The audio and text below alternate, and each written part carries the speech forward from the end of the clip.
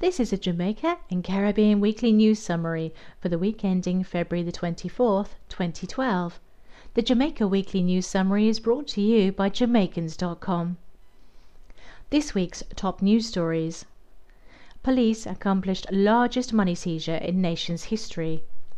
Jamaican police seized $1.35 million in 2007 under the Proceeds of Crime Act, POCA, which has now been turned over to the nation's government as required by the law. The cash represents the biggest seizure in the country's history. The money was found in a freezer during the search of premises in West Cumberland, St. Catherine, by members of the Organised Crime Investigation Division.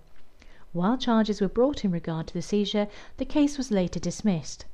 The government received the funds as required under POCA, which was passed in 2007, however. Government committed to quality health for Jamaicans. Fenton Ferguson, Jamaica's Minister of Health, has reconfirmed the commitment of government to improve the health of Jamaicans.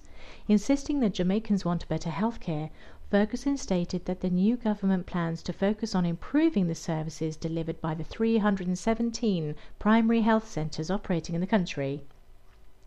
This would relieve pressures on public hospitals, said Ferguson, and reduce the long waiting times currently experienced by patients.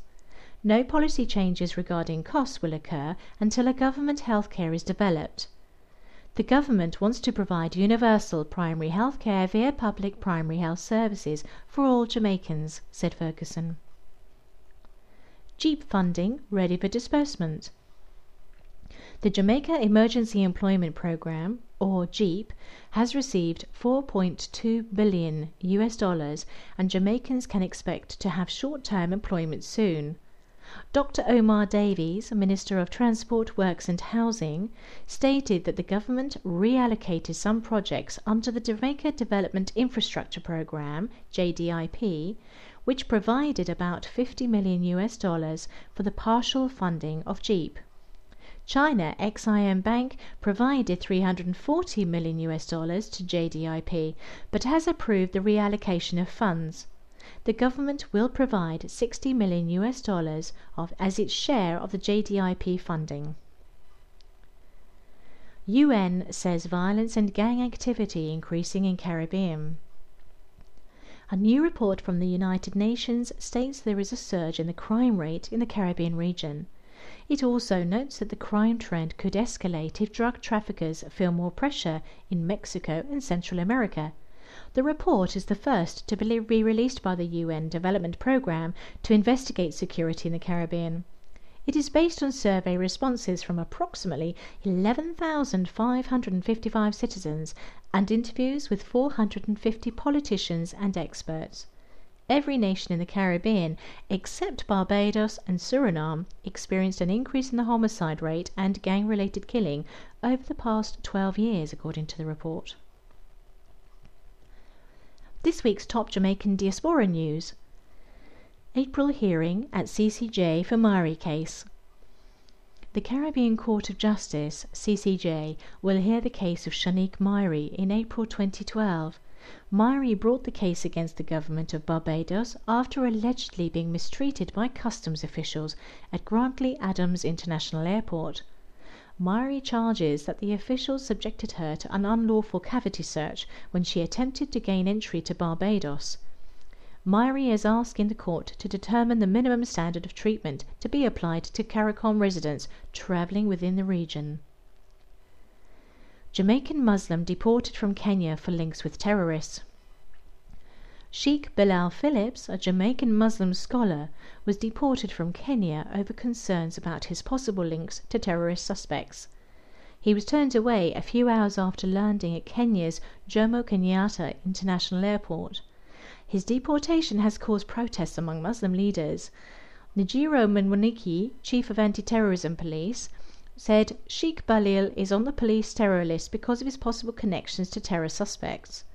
Mwaniki believes the scholar is dangerous and noted that he has been denied entry to several nations, including Britain and the United States.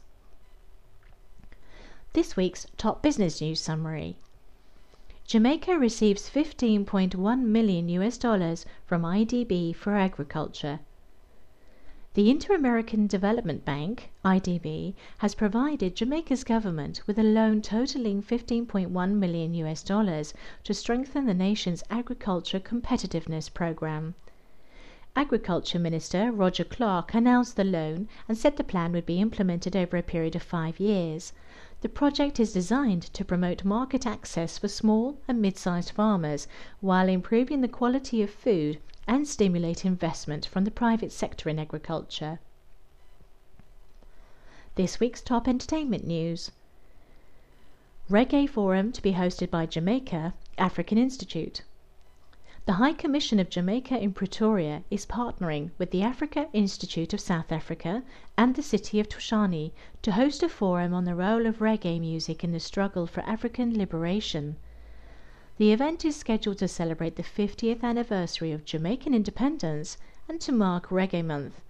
The event will be held in Pretoria at the Ditsong National Cultural History Museum. Reggae music and Rastafari culture have had a major role in bringing attention to the African liberation movement and have provided Africa with a way to build an identity and resilience. This week's top sports news. Simpson Miller supports Gale in WICB conflict. Jamaican Prime Minister Portia Simpson Miller has requested a resolution in the conflict between Chris Gale and the West Indies Cricket Board (WICB) and demanded that the problem be ended quickly. Simpson Miller believes Gale is being treated unjustly and was deserving of a place on the Windies team. She was also concerned that Sabina Park was not given a match during the West Indies' pending home one-day and Test series versus Australia. Justice delayed is justice denied, she said, noting that cricket was too important to Jamaica's people for the issue to remain unresolved. WICB regrets remarks of Jamaican Prime Minister. The West Indies Cricket Board, WICB, stated its regret at the remarks made by Portia Simpson Miller, Prime Minister of Jamaica, in regard to issues relating to Chris Gale. According to the WICB, Simpson Miller was not provided all the information relevant to the matter. The WICB also expressed disappointment that the officials in Jamaica did not properly inform the new Prime Minister of the facts in the case.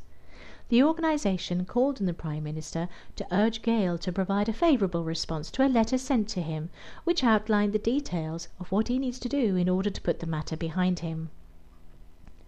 Thank you for listening to the Jamaica Weekly News Summary, brought to you by Jamaicans.com.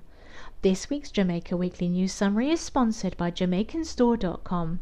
Get your jerk sauce, Blue Mountain coffee and other Jamaican products at JamaicanStore.com.